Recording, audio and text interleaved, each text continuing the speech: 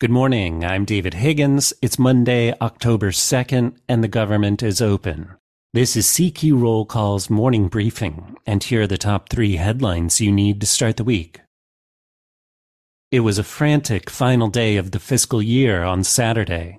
Congress passed and the president signed a short-term funding bill to avert a partial government shutdown. It funds the government for 48 days and gives lawmakers more time to clear the full-year spending bills for fiscal 2024.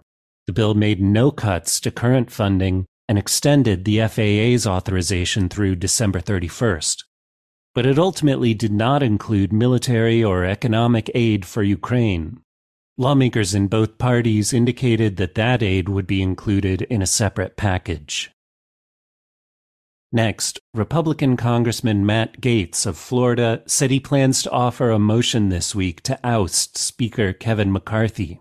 The move comes after McCarthy passed the short-term spending bill with mostly Democratic votes.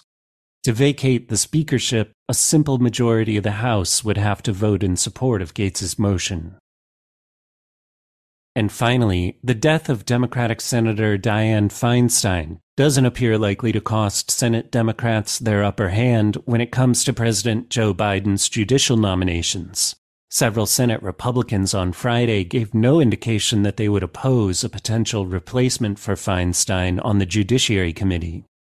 Feinstein, who had a 50-year career in politics, will lie in state at San Francisco City Hall on Wednesday.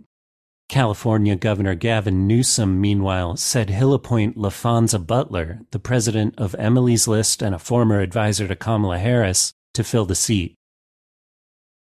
Check CQ.com throughout the day for developing policy news.